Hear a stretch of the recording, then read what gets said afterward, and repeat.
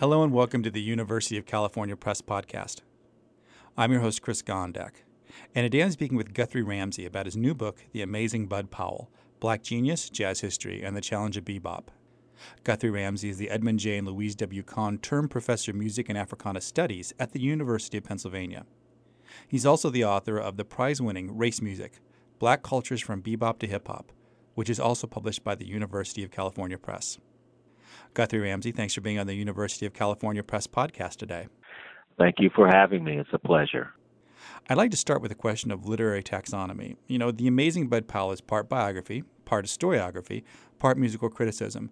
And as I was reading it, I thought it's kind of like jazz in a way, in that you can examine the different parts of the book, but the greater is more than the whole. Is this something you try to do with the book?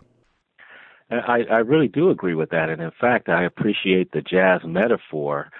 It's something that I had not thought about, believe it or not.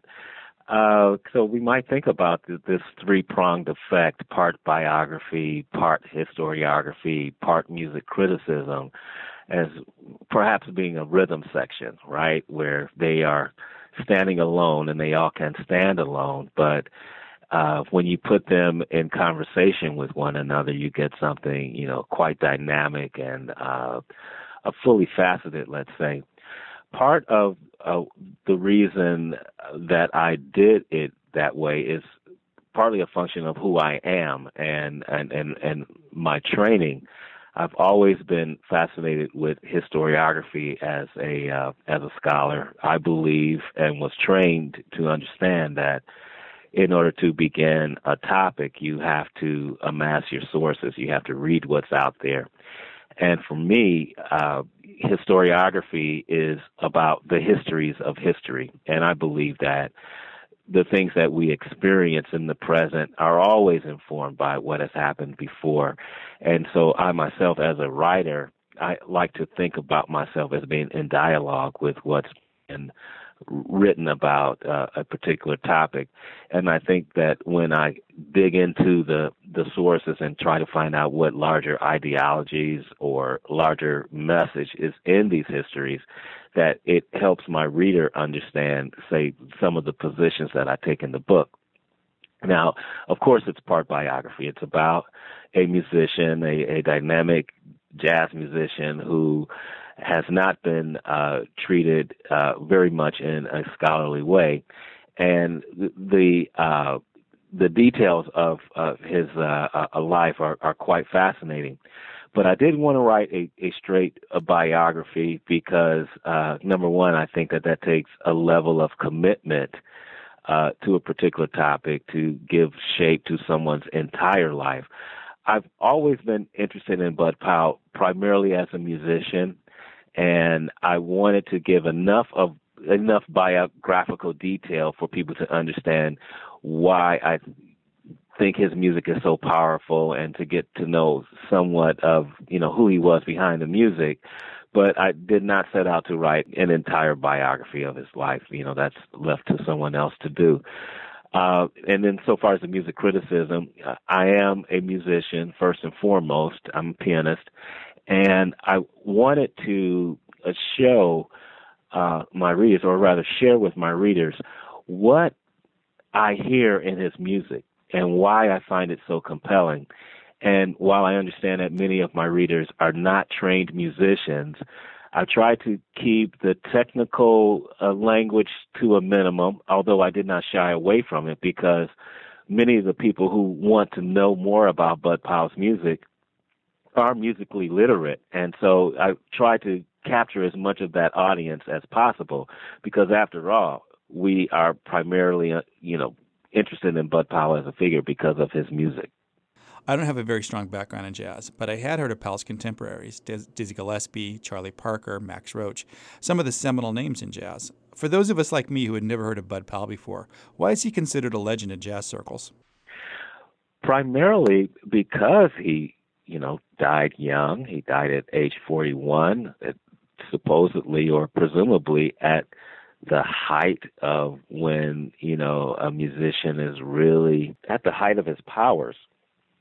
And also, he was one of the musicians who helped to create the language of jazz piano in its modern moment, at the bebop moment in the 40s. You have a musician who was there, who rose through the ranks as a teenage titan, as someone who burst on the scene and took the jazz world by storm, and who by age 21 had firmly established himself as a giant in the industry. Well, one of the reasons that we don't know about all of this is because when you are accompanying people at the piano, the people are going to pay more attention to the frontline soloists, to the Charlie Parkers and the Dizzy Gillespies. But Dizzy Gillespie himself was quoted as saying that, Bud Powell, he was too much of a rebel for that. He had so many musical ideas that he wanted to express. So he himself wanted to be in the front. And the most revered recordings of him is him in a piano trio setting, him with a bass player and a drummer playing, some of his compositions and playing the bebop chestnuts. So it's partly a function of being on the piano. It's partly a function of people are generally more, apt to pay attention to who are the horn players in front of the ensemble.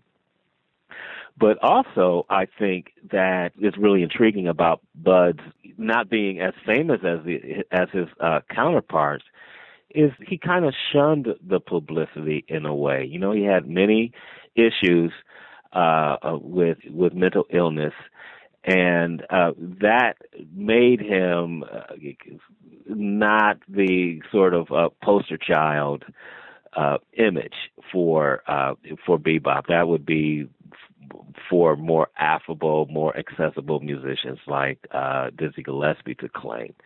So it's probably a function of all of that. Bebop can be a little intimidating to the casual listener. Could you talk about the challenge that these musicians had in making bebop into a commercial enough entity that they could make a living at it?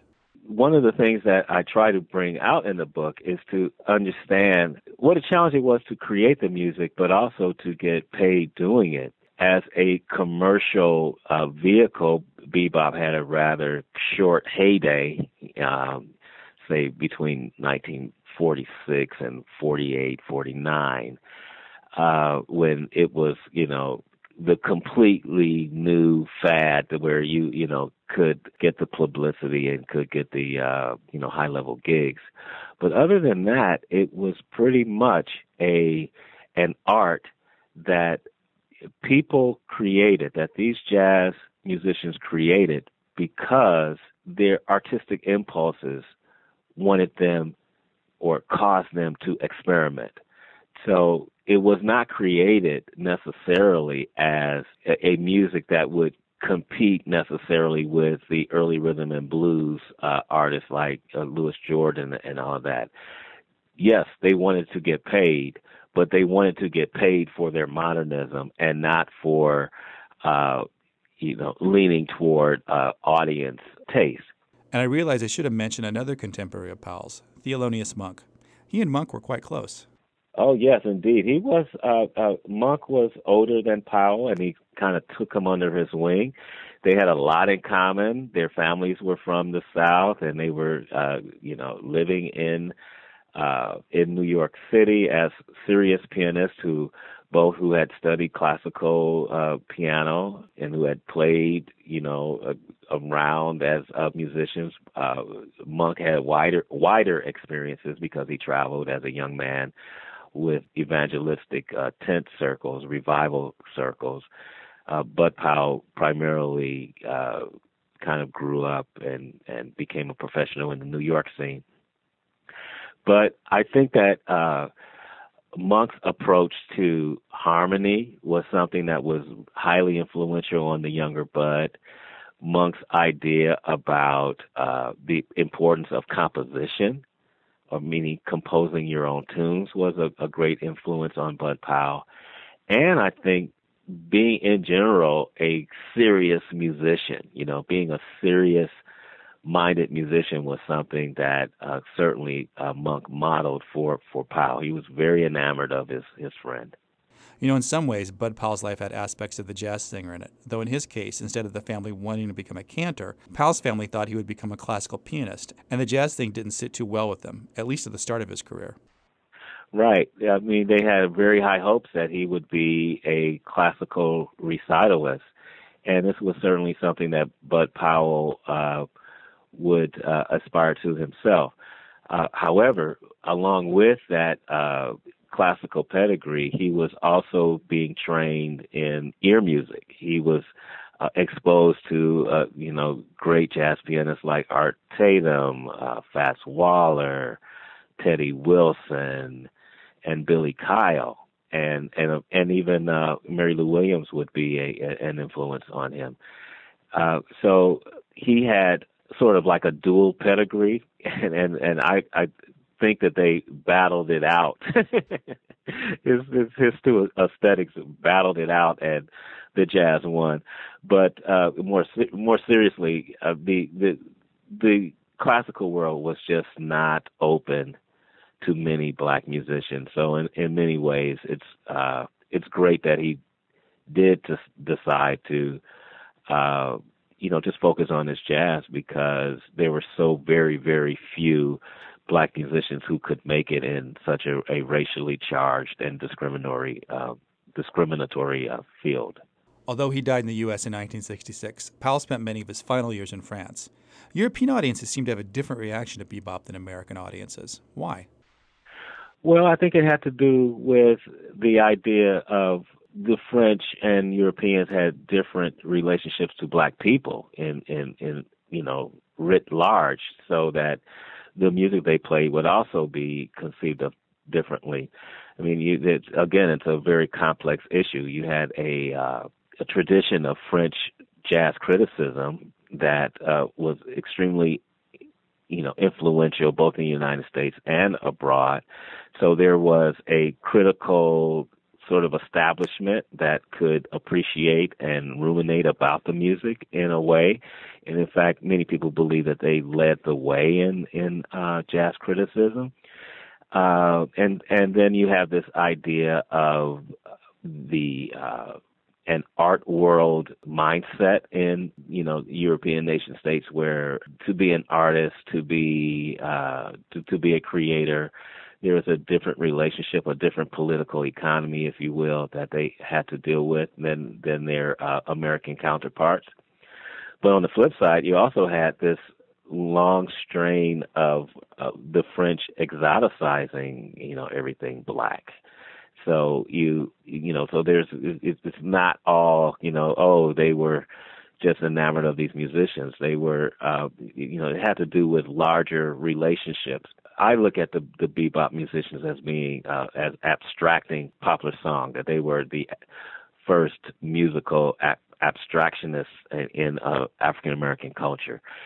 There were, black abstraction painters living on the left bank during Bud Powell's time, but they were not received as well. It was looked at as mundane. It's just regular American modernism. It's just what the white painters are doing.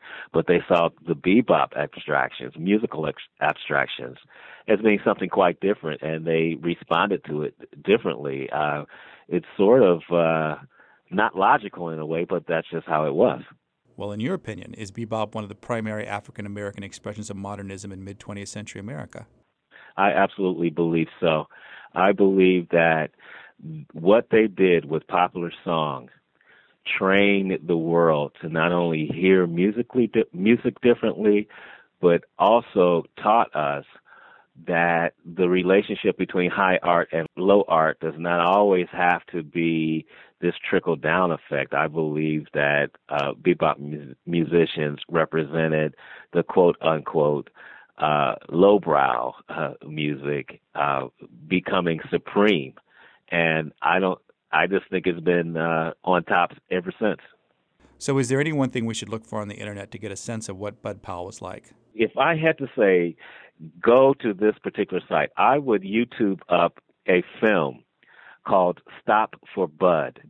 It is the most unique and just compelling portrait of him. It was done in around 1963, I think I remember, and it just pictures him walking through a European city, and a camera's, trained on him, and his music is in the background, and you do get to see, in the context of this film, Dexter Gordon narrating the film, and you get to see some live footage of Bud Powell's beautiful hands on the piano, the liquid movements of his hand, and the astounding bebop lines that he's playing. It gives you a really firm idea of Powell at his best, I believe. Guthrie Ramsey, the author of The Amazing Bud Powell, Black Genius, Jazz History, and the Challenge of Bebop. Thanks for being on the University of California Press podcast today. My pleasure. Thank you. For more information about this and other titles, please visit our website at www.ucpress.edu.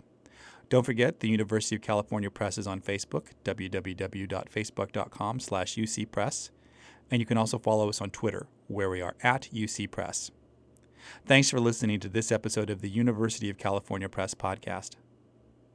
Copyright 2013, the University of California Press. All rights reserved.